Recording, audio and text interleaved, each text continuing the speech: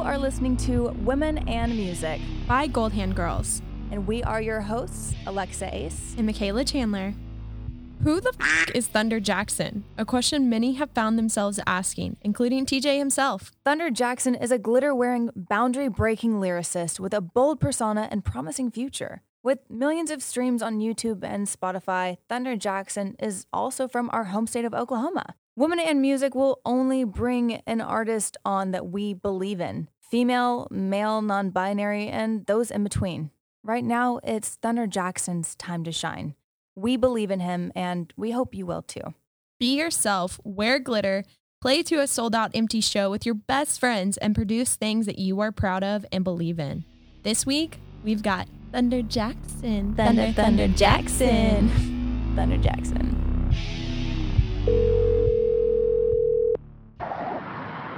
Hey. Hello. Hi. Who the heck and Bob are you? That's Michaela for you. Say that again. Who the heck and Bob are you? What the heck and Bob? Is it an Oklahoma thing? It's a Michaela thing. We're Oklahomies, so I feel like it's casual. Hell. Maybe I've been in LA too long. I've lost all the Oklahoma You're too lingo. cool for us. Let me Where the heck and Bob? Let me culture you. I know. I haven't been back in a while. I haven't been back in a couple, 4 or 5 months. So I need to get back. My mom probably needs a hug. Oh, you know? for sure, Mama. We love our moms. Hey, let's start there. Tell us about your upbringing. Tell us about your life. Like, where the fuck do you come from? I was born in Edmond, Oklahoma, believe it or not, and I moved to Piedmont when I was in 6th grade. But I mean, growing up, kind of how I got into music and everything is my dad. Obviously, was in a country band, but then he was an Elvis impersonator growing up. What? Shut up. Yeah. That's the So, yeah, like I mean, he played the Oklahoma State Fair a couple times, and I just remember being like a little kid, and my dad would let me like stand backstage, and I would hold like, Elvis always had scarves, and he had people come out, and he'd, wipe his sweat with these like multiple red, blue, yellow scarves. So I would always have him backstage, and my dad would like, all right, we're gonna bring my son up, and like bring him a scarf, and I was like, oh my god, this is like the fucking coolest thing ever. And like this is kind of how I like fell in love with like performing. I was like, I want to be my dad, because like he would put on. My mom would make the Elvis jumpsuit for him. She made him a blue one and a white one, custom belt. My dad had all the rings, the sideburns, the glasses, the slick back hair, and I was like, that is just the fucking coolest thing ever. And he just like let it, like, I mean, he didn't hold anything back when he was doing the Elvis on stage. And I thought that was so cool. Did your dad ever have like that conversation with you, like, son, I impersonate Elvis? Are you okay? It's funny, like you talk to my dad now, and he's like a bit embarrassed about it. He's just like, well, yeah, like, I'm a musician first, so like the Elvis thing was fun. But I was like, dude, like you were a fucking hell of an Elvis. Like, sounds just like Elvis. Insane. Yeah, you gotta know your shit to be an Elvis impersonator. You gotta know your shit. It was just funny. Like I even remember like driving to wherever he was doing it. He'd have like a CD of like the karaoke version that he would just fully perform like in the car on the way to the venue.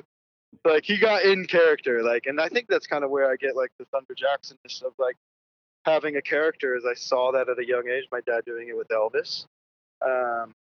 Where it was just so I just saw how much fun he was having, where he could just break the norm of being Mark Yeager, and then he could go and be Elvis and go be a character.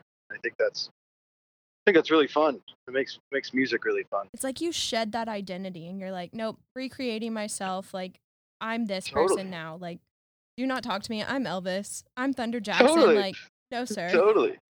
But yeah, I mean that's kind of where it all started, and then my dad just like really took the initiative to like culture me in all sorts of genre, specifically like older music, because that's just like even still like where I'm get most of my influence from.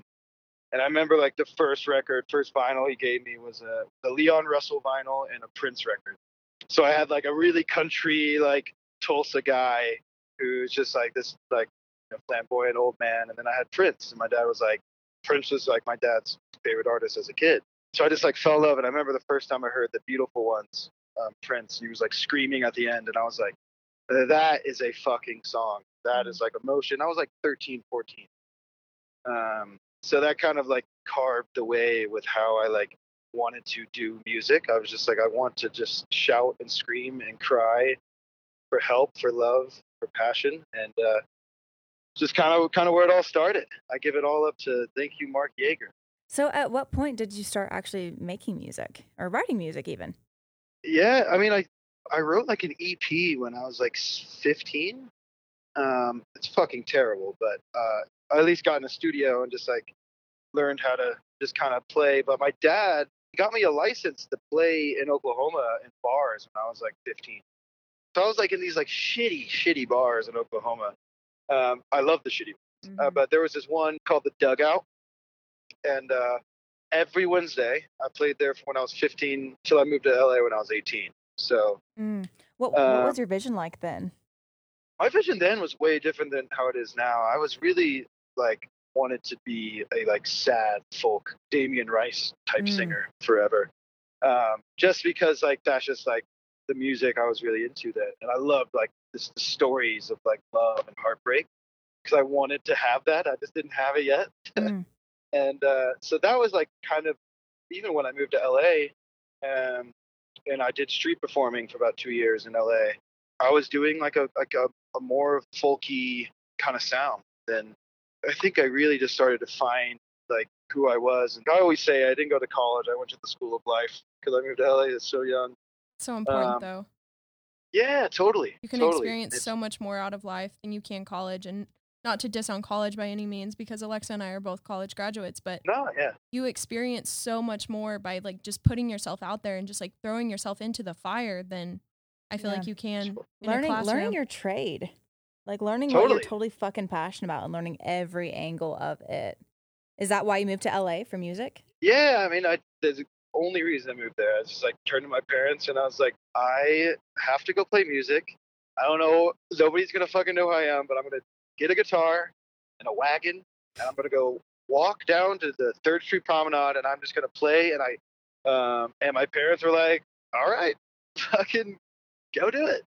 So after my 18th birthday, my dad bought me a flight and I had about $300. And when I got there, I knew one guy. We went to a sushi restaurant and we're drinking sake or whatever with my fake ID. And this older Hungarian man was like, hey, where are you guys sleeping tonight? And I was like, dude, I just got here. I got like no money. I don't know what I'm going to do. He's like, why don't you just come sleep on my sailboat for a bit? Your sailboat? So, did I hear that correctly? Yeah, his sailboat. So we went and crashed on this like really like this Hungarian kickboxer, like really scary dude named Victor. I still the fucking sweet man, but so yeah, we did that, and then I just hustled and on the streets to try to like try to get an apartment, and then eventually Victor let us move into his apartment in Marina Del Rey for pretty cheap, which was cool. And that's kind of how I like started to stay in LA.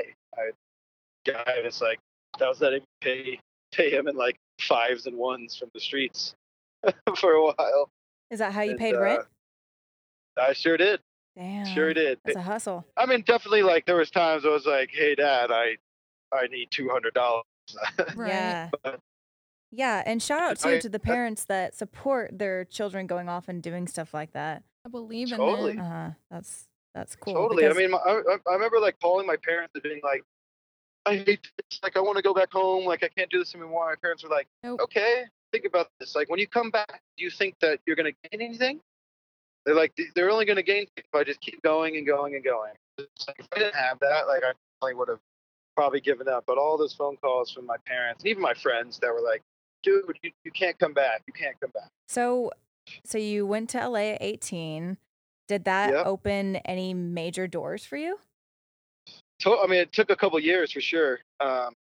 Like the street performing was a lot of fun, and it really kind of like taught me how to just not give a fuck and play. I played 7 days a week, 10 a.m. to 8 p.m. Wow. And then after that, I moved to Hollywood. I met a friend, and he was like, "Hey, come live in my, I'm getting a house, and you can build a bed outside." I was like, okay, that sounds crazy.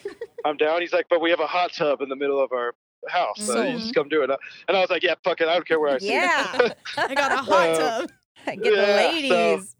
And it was definitely like a different kind of lifestyle from what I was living. But so we did that, and I kind of just fell into like a Hollywood scene, I guess, where I was living right by the Hollywood Bowl, and just going out every night. That was kind of my goal, was just like every night I'm going to go out and I'm going to talk to as many people as I can, and like try to learn enough about everything that I can carry a conversation about anything, but not being an alcoholic, but just loving the nightlife and staying out really late and going to this place called the Overpass until 6 a.m. 4 nights a week. And that kind of leads to where the Next Door sort of opened, where I met my producer now, Pete, who is in a band called Until the Ribbon Breaks. I was out in Hollywood with a friend of mine, Mitchie Collins. He was like, hey, my buddy just got off tour and he wants to go have a crazy night in LA. Let's go. I was like, okay. So we're hopping this Uber and we pick Pete up. We start shooting the shit for a bit, and then I started singing to the radio, like just as I normally do. And Pete was like, hold up, dude, sing that again? He's like, Uber driver, turn that radio off. He's like, sing that a cappella for me. I was like, who the fuck is this guy? I was like, okay. You're like, okay, hold on, say less. Yeah. All right, here we go, dude. This is a little embarrassing, but so I did it, and it was a Jeff Buckley song, Lover, You Should Have Come Over, one of my favorite songs. He goes, you got to come to my studio tomorrow. I'm making my second record, and I would love for you to sing some harmonies and some backups on this song that I've been making. I'm like, okay. So I go over there, and we tracked the song that's on his second record. It's called Count the Lightning. And then he kind of took me under his wing for the next, still to this day. So still my brother and my best friend. I worked on his second record. I sang. I have a couple vocals on the second Until the Ribbon Breaks album. I played a few shows with them, and then we decided to do the Thunder Jackson together. Because I was like, I'm ready to make a record on my own. How the heckin' Bob there we go, heckin' Bob. Did that even come to fruition? Like, how? Dude, I don't know. Who the fuck is Thunder Jackson? Who the fuck is Thunder Jackson? I say that all the time. I fucking love it. I mean, it's just, Pete always says this to me. He's like, dude, you're the most lucky dude I've ever met. How do you feel about luck? I think luck is bullshit, but I think you put yourself in the situations. But luck is like people like to have the luck. It's something to believe in, but I for sure. I believe you create your own luck. You create your own opportunities.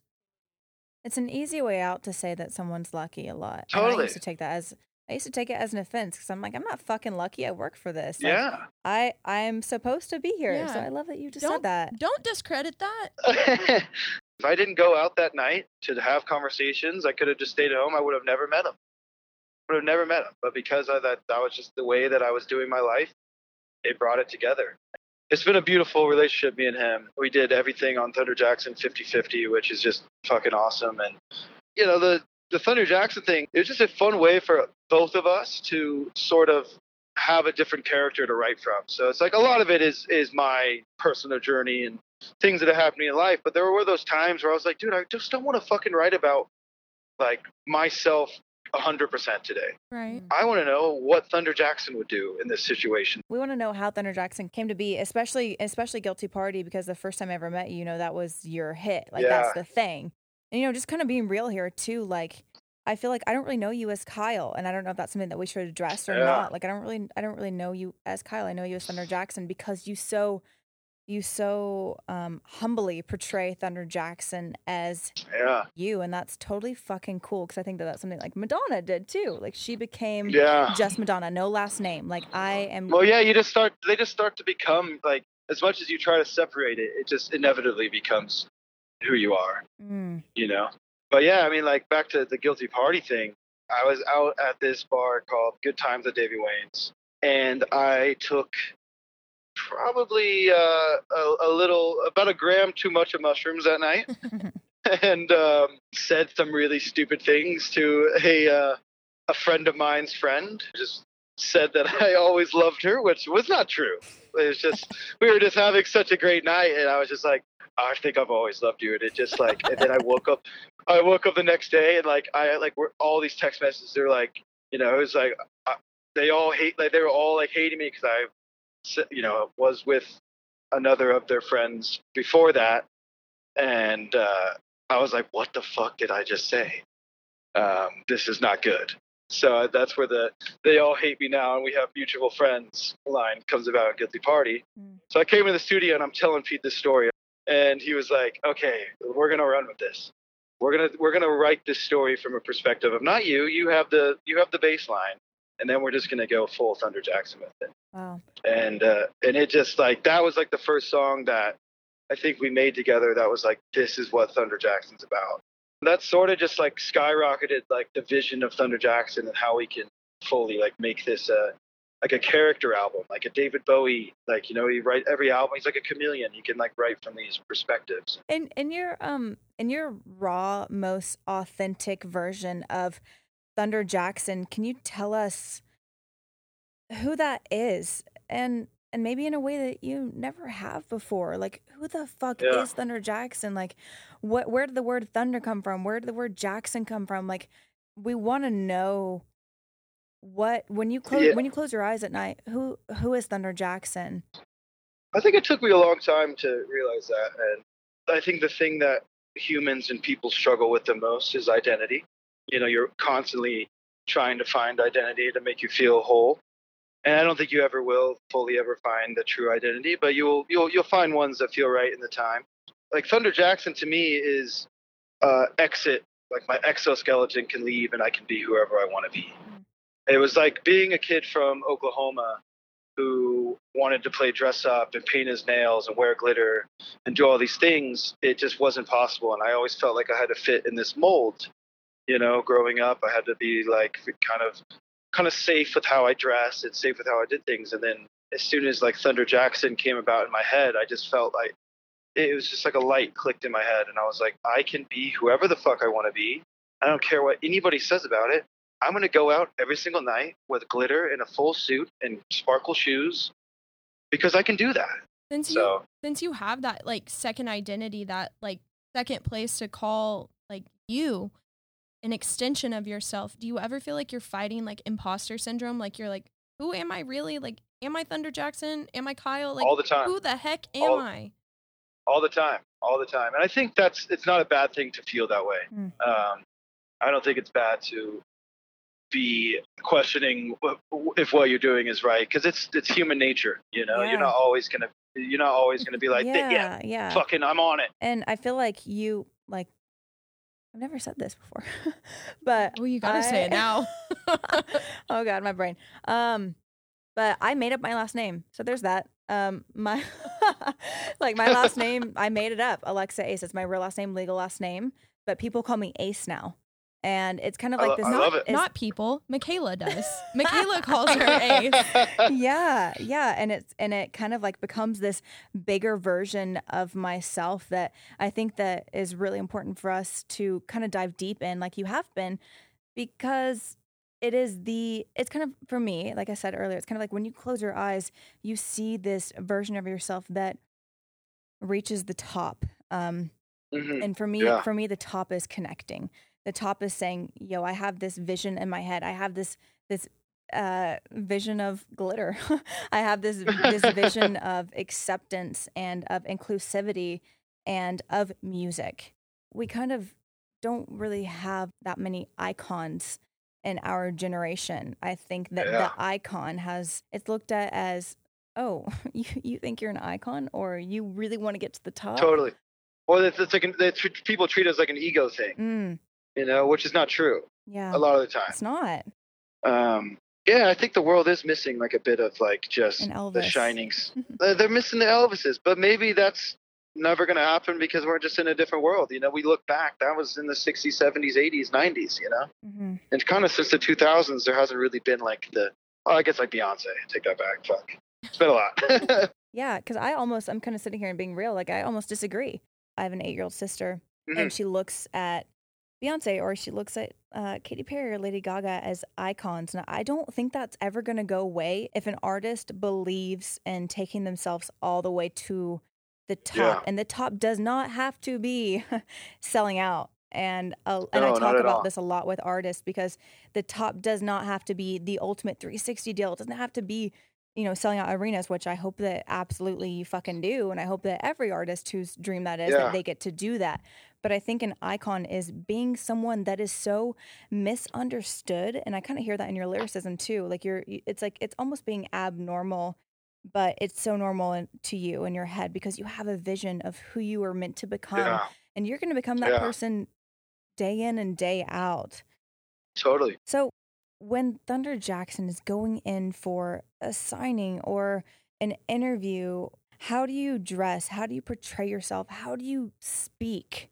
I think that it's a thing that I've kind of changed over time, but I've just kind of taken those approaches in like interviews and people is I kind of don't take it so serious and strip the boundaries of like having it, and it becomes this really beautiful thing where it's like I want to speak to this guy and give him attention. I think just stripping the ego and just being like exactly who I am, which is this like I don't take things way too serious, but I love just being completely honest and completely like laying it on the table from the beginning, but never giving it all away at the same time. Having like this sort of cynical way of going about it.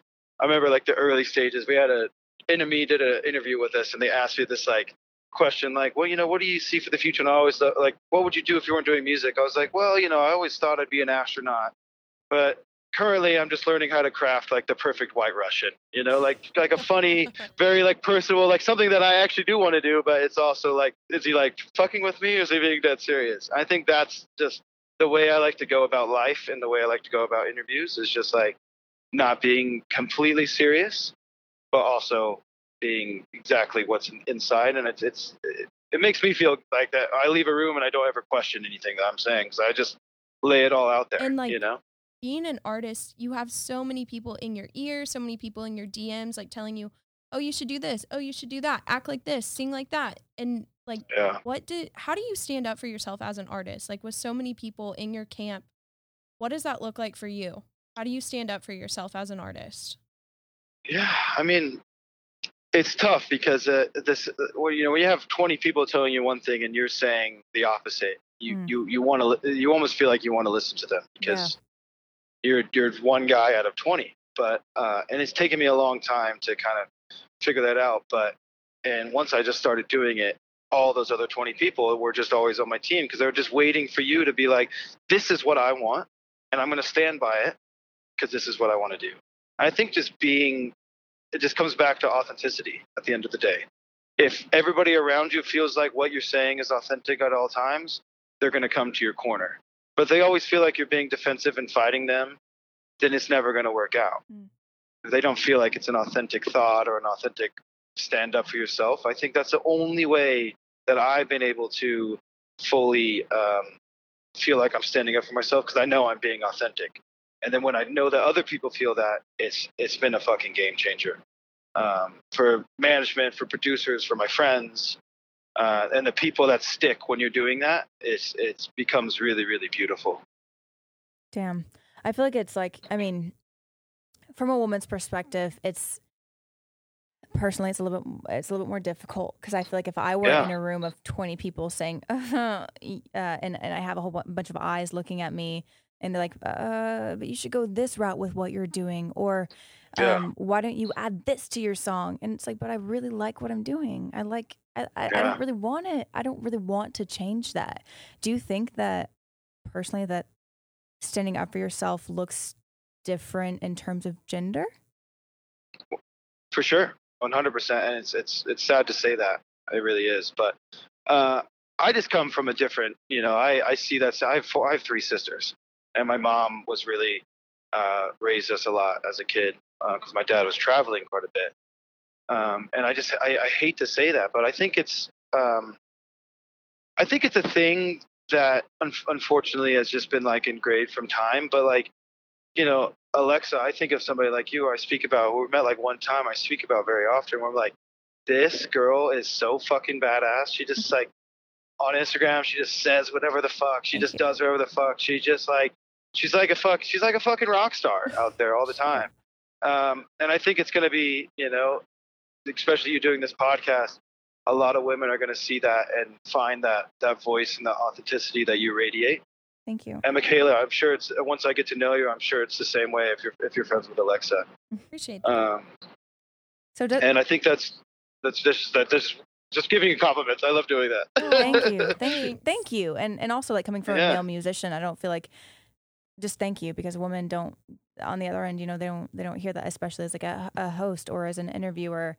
I don't personally feel like women get a lot of credit, so that means a lot. And like that's also kind of like not why we wanted to bring you on the podcast, because, and I just want to like first and foremost say, we believe in Thunder Jackson. We believe in you, and that's why you're the first male artist on Women and Music, because you don't just represent men, you don't just represent women, you only represent your human beings. You represent, there's not one category you fit in, and I think that's kind of what attracted us to your music. And even the first time I saw you perform, it was like you were wearing glitter, and I was like, what the fuck?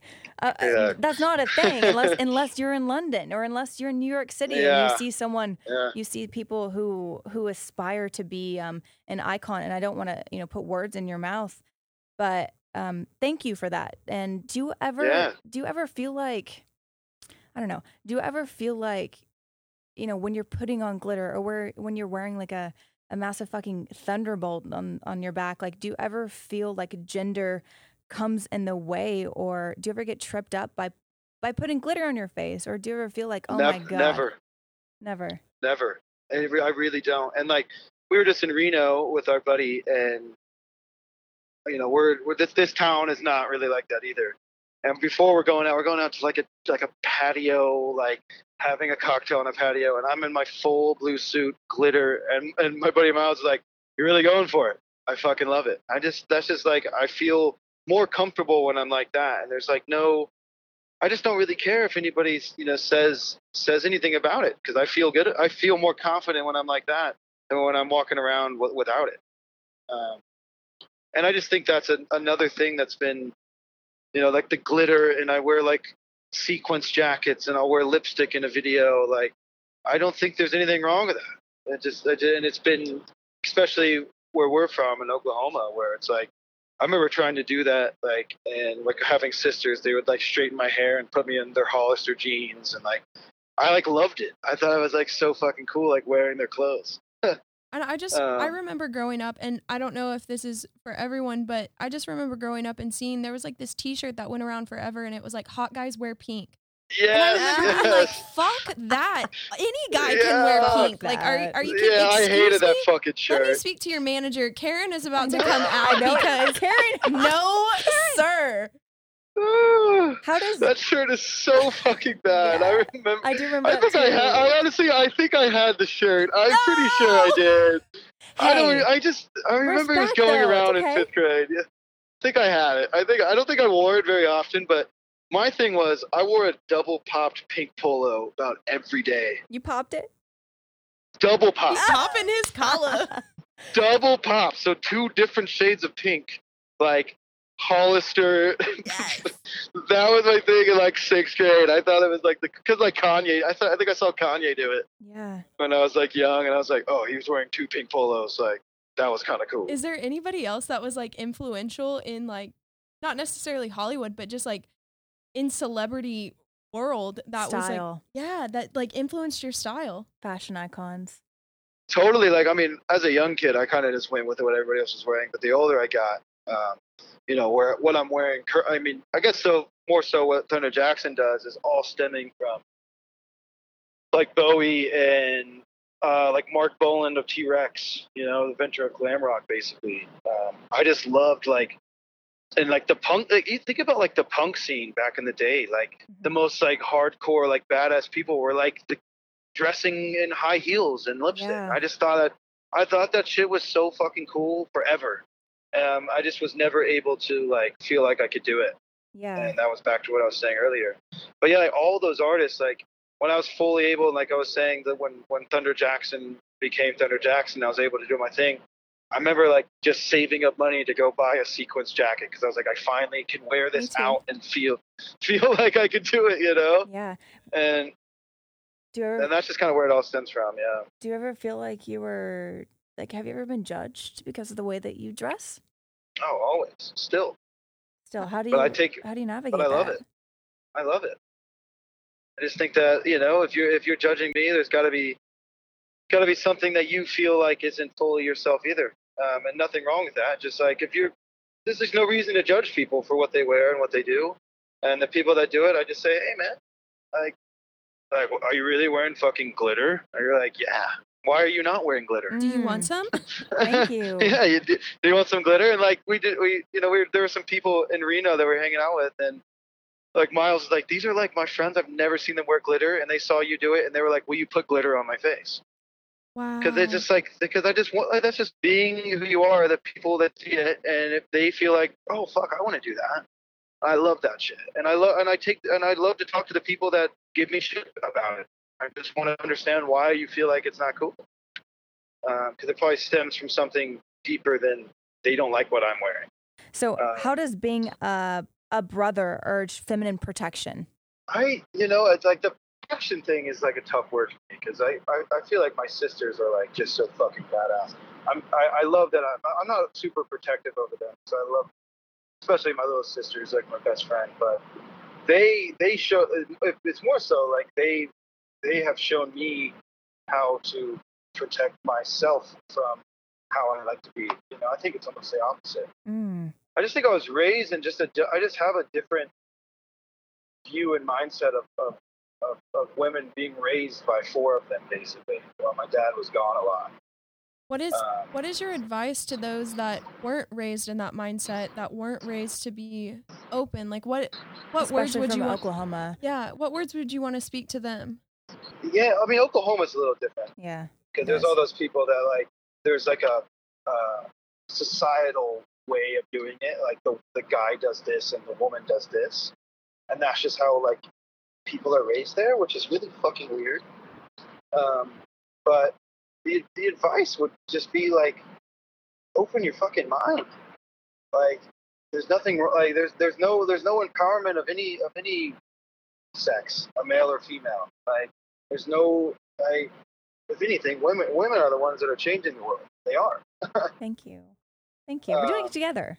Everyone together. Yeah, we're doing. I mean, it is a teamwork thing, but I think, you know, now more than ever, like, where it hasn't, the voices haven't been able to be so strong, and I can just see it more and more as cutting those fucking norms of, like, women should be this, like, women can be whatever the fuck they want. That's right.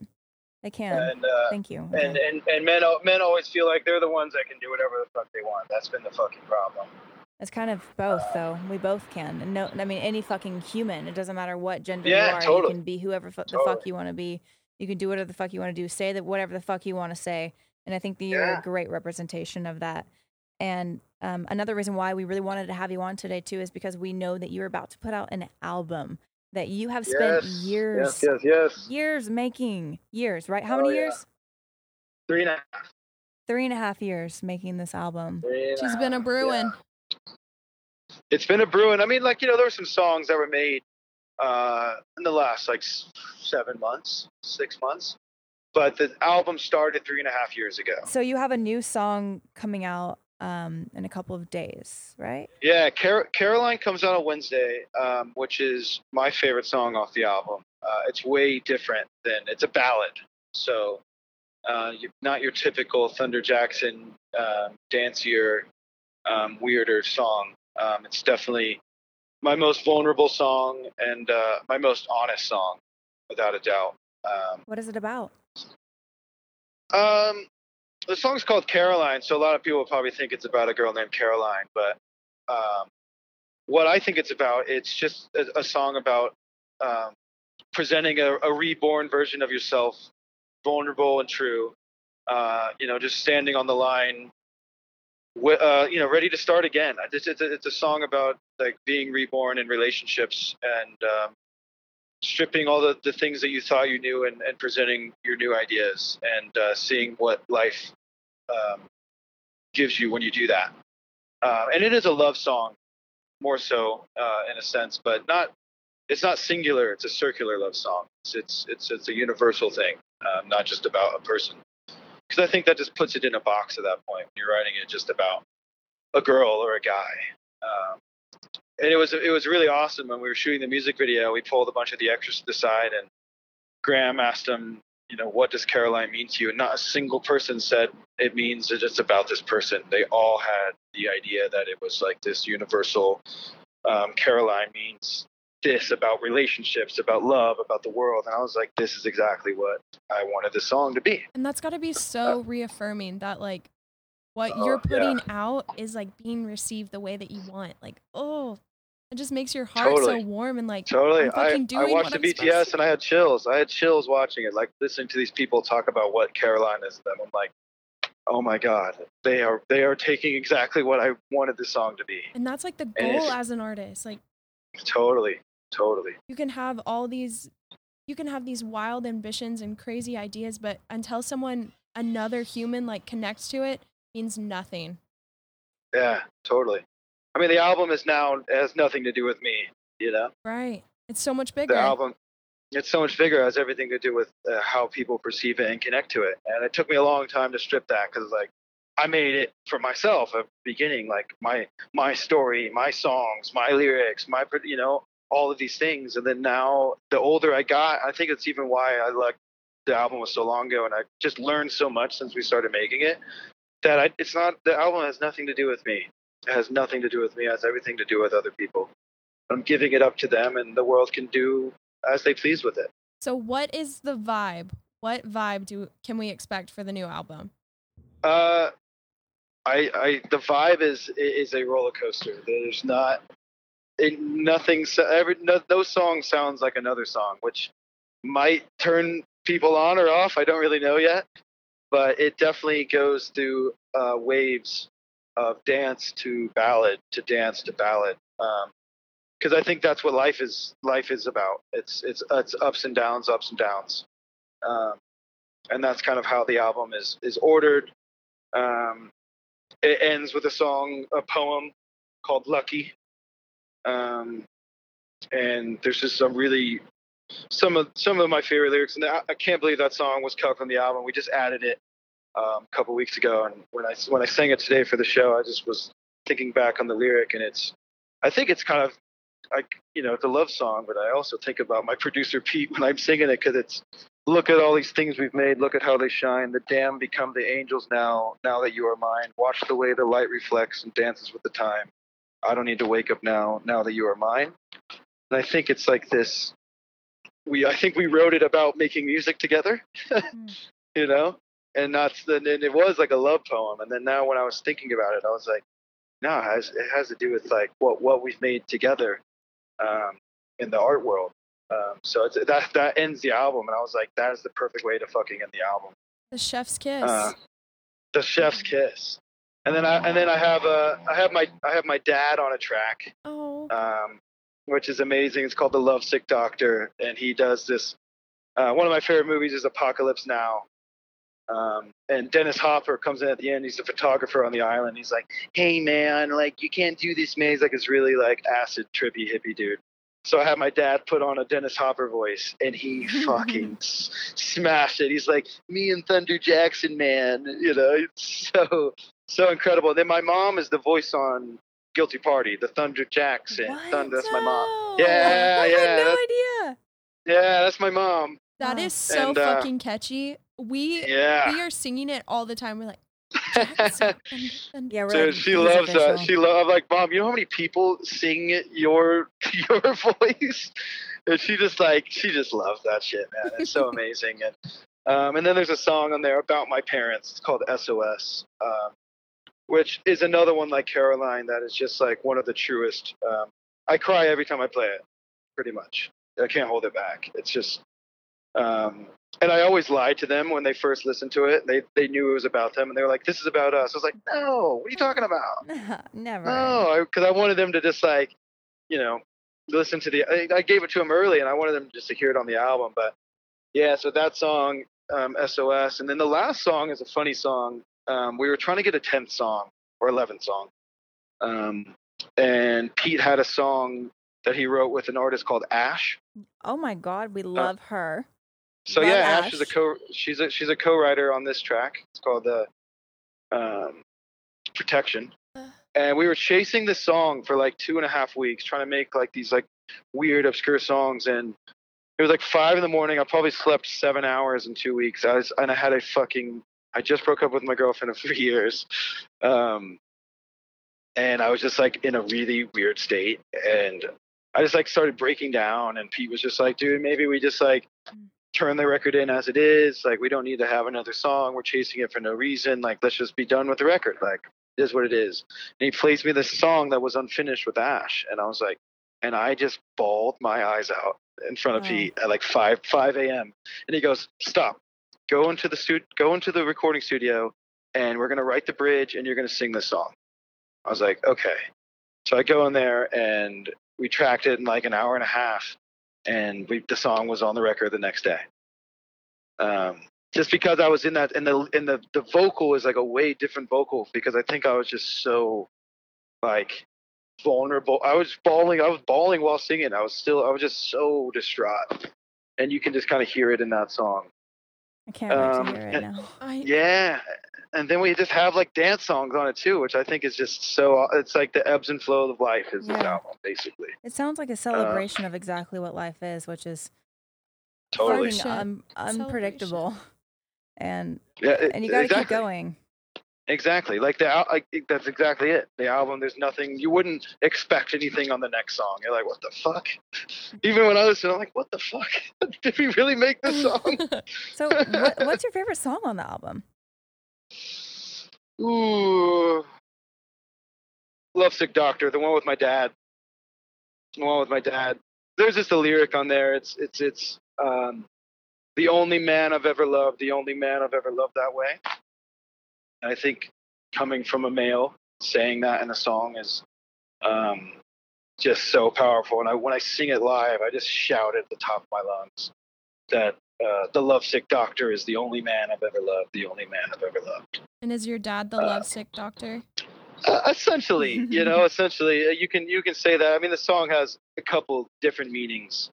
I'm not saying anybody should take drugs, but it's LSD, lovesick doctor, and it was just kind of like falling in love when I was under the influence of a psychedelic, and then it was like an ode to my dad, and it was just an ode to like being.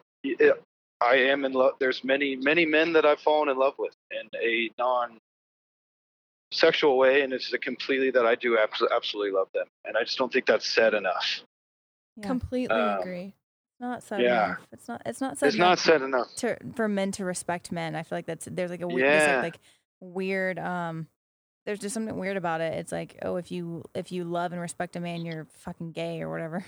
Exactly. You can love and respect someone so much and have so much admiration for them, and not have like sexual attraction, but be like, holy fuck, I'm so surrounded by their energy. I kiss my best friend Graham on the lips probably once a week. Yes, we love to hear it. We were looking back at some film photos from the last like 6 months, because I have like a little room in his art studio, and we'll have some occasional, drunk nights. There's always one of me and him admiration, locking lips, and then everybody's like, "Yep, that's Thunder and Graham just going at it. It's rock and roll, baby."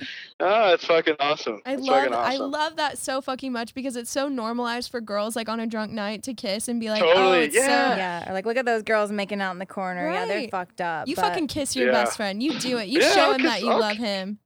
I'll kiss my best friend. No, not even think twice. Let's fucking break those standards. Thank you for sharing that. Yeah, of course. So you are you're on tour, or tell us about what you're doing right now. It's not, a tour is it's a the joke in a sense, because we're not playing to anybody. But I just wanted to go out and perform in random places in the middle of nowhere. So we called it a tour because, like, the way we're filming it, I am doing the album and performing it, but there's nobody around. And we're just like, we bought a generator and we're setting it up in like random places. So we're in Reno, we're doing Salt Lake City tomorrow morning, and then we'll be in Denver, and then we'll be in Moab and Vegas. We're calling it the No Show Roadshow, and we made like funny little shirts about it. And then as we booked it, a friend of ours put together the first socially distanced live show in Denver. Wow. And he asked me if I would be able to play. I was like, yeah, if we can follow all the guidelines and not, for all the COVID reasons. And yeah, they're all like 6 feet apart. You can only have 6 feet on a table, and he sold it out in like 4 hours. And so I'm actually getting to play a show, which is going to be a lot of fun. Wow. Separate from what we're doing. Yeah. I mean, it's been a while. So what's your gold moment? What's the height of your career or your life, or something where you really recognized your future? I know the exact moment. Let's hear it. And it was again, Graham has been talked about a lot. It was his birthday 3 years ago, and we rented this like crazy house out in Joshua Tree with like 15 to 20 of like our best friends, right? And this was before like Thunder Jackson, like like Guilty Party like wasn't even out that long, and then the album wasn't out. People had never heard me sing really. Like I was just kind of like just making a record and being really humble and not really talking about it much. Had Guilty Party out. And we were standing under this gazebo with all 20 people, and they're playing Guilty Party, and every single one of them were shouting all my lyrics at the top of their lungs, and I didn't even know they knew the fucking song. Wow. And I just stood there, and I was like, just distraught with tears, just being like, this is like, my 20 best friends are just singing my lyrics at the top of their lungs. And it just made me know that I was doing the exact thing. And it was just like, it was my moment that I was like, I have to keep going. This is fucking awesome. And then we went back inside and we all sat around. There was a grand piano in this house. And I sat and I played them Caroline, which is a song coming out on Wednesday. And everybody was hugging and in tears. And it was just like one of the like most magical hours, like from Guilty Party outside to walking inside and doing this. These people have never heard me sing really, besides hearing Guilty Party. And it was just like, I still talk about it. Even when I see those people out, they still talk about that night. It was just like the moment that I felt like I'm surrounded by the right people and I'm doing the right thing. And that was it. Absolutely. That was the moment for me. If you ever, listeners, listen up. If you ever need some inspiration, go to Thunder Jackson's Instagram and you will be transformed. Yeah. You will giggle. You will. Your visuals get me. I mean, speaking of parents, I send them to my mom. I send your visuals, everywhere. Like anytime I see you post like a teaser or something, because I feel like a big part of your music is that like intrinsic visual representation of something so much greater than who we all are. And it's that, like, it's almost like in a lot of ways it's like the next life. It's like, holy fuck, like together we can create we can create glitter. We can create together we can make glitter. I fucking love that. That's amazing. Yeah, that is amazing. Thanks for listening to another episode of Women in Music. We are blown away by the support we've received from our listeners and hope the ambition from Thunder Jackson radiates into your personal life. Break the stereotypes and do what makes you happy. Songs we're listening to right now by Thunder Jackson. Number 1 is Institution, Find Yourself, Guilty Party, Led Astray, and Caroline, which came out yesterday. Be on the lookout for his new album dropping next month, October 1st. XOXO, your Gold Hand Girls. Bye.